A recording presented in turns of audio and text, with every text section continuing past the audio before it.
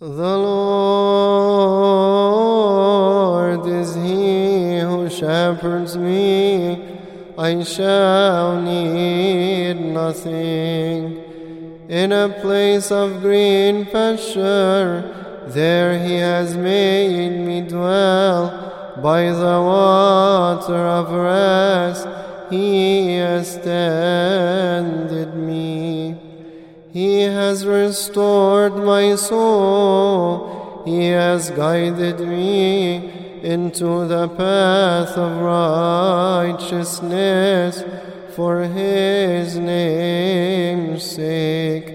Even if I walk in the midst of the shadow of death, I shall not fear evil things, for You are with me.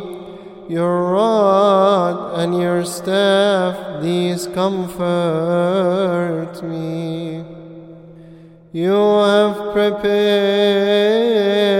a table before me in the presence of those who afflict me.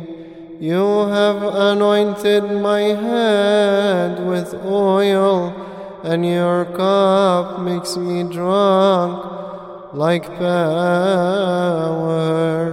Your mercy shall follow me all the days of my life, and my dwelling shall be in the house of the Lord unto length of days.